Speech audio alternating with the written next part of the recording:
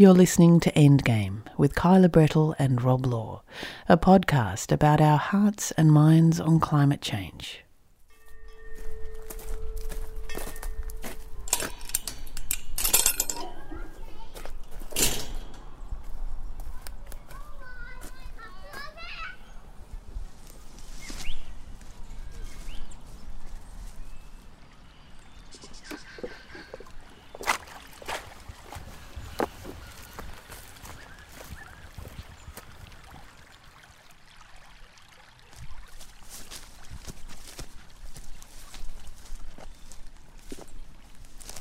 I'm just standing down at the creek at the back of my house, Campbell's Creek.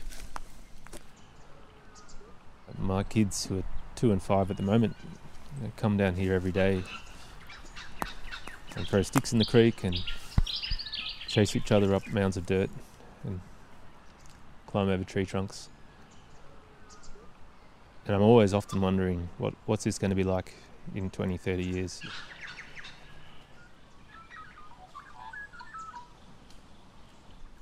This time of year, in mid-August, the silver wattles are in full bloom, an amazing gold, especially at this time of night, at dusk, on an overcast and cloudy day. And then higher up in the canopy, there's a magpie directly over my head at the moment, and a couple of crimson rosellas, some silver eyes, saw some fantails and some willy wagtails before. This 30 or 40 years ago just wasn't here. It was just a completely denuded landscape since the gold rush in the 1850s, where every tree in sight was ripped up and all of the ground was unearthed. Except being down here right now, you'd never know that because it's incredibly diverse. This has come about through a few committed local people that have spent the last 2 decades revegetating this creek. And now there's stands of yellow gums and yellow boxes with the silver and black wattles, and then more and more understory gradually appearing. And occasionally, I don't think it'll be tonight, but occasionally I see a platypus down here in this creek, as well as a long-necked turtle.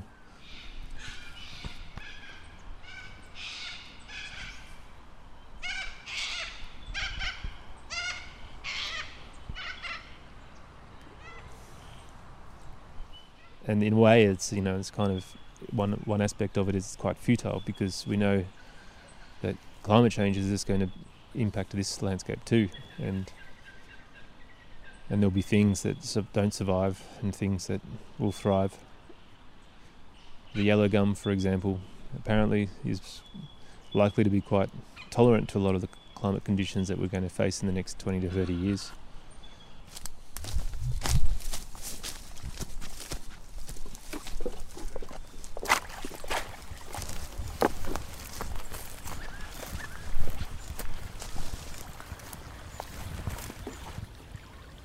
I'm standing next to a big river red gum, probably 100 to 150 years old, who knows.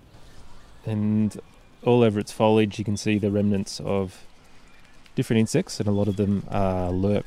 And lerp is something that I didn't really know much about until I moved here a few years ago and become quite interested in it, because it's it's a bush food, I suppose, and it's also a sugary sweet for some of the birds, and a lot of the birds are the smaller birds.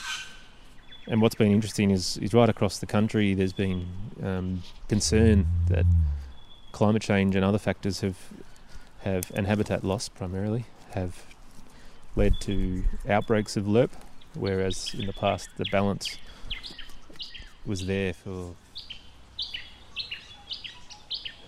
something's just come out of the water. I don't know. And it's gone back under again, and I don't know whether it was a platypus or a turtle. It's a bit hard to see from where I am, but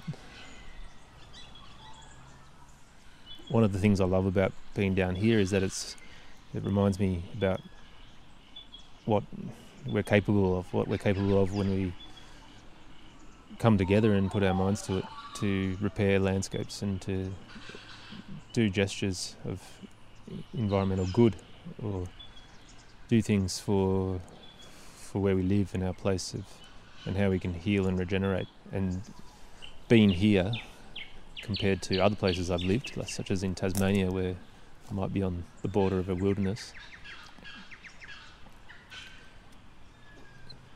In the goldfields, it's a healing landscape.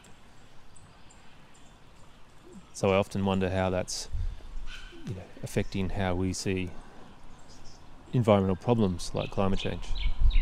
We've seen what's in our power to restore and regenerate. And perhaps in that sense there may be a greater sense of confidence or a greater sense of agency. And of course it might be all futile. Of course it's futile for a community to think that it can just do its bit locally and everything will be fine. But I think there's a deeper reasoning behind the need to do that.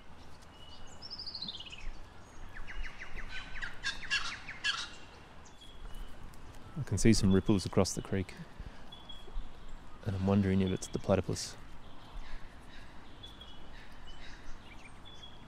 It's moving across. Yes, it is the platypus. It's pretty amazing. I've never seen it in this spot before. It's usually further down the bridge, and especially given that I'm here talking. That's great.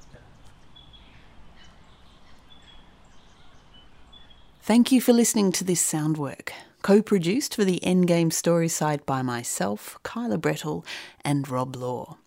To find out more about this show, the project, or to listen to more, go to our website, endgamepodcast.net.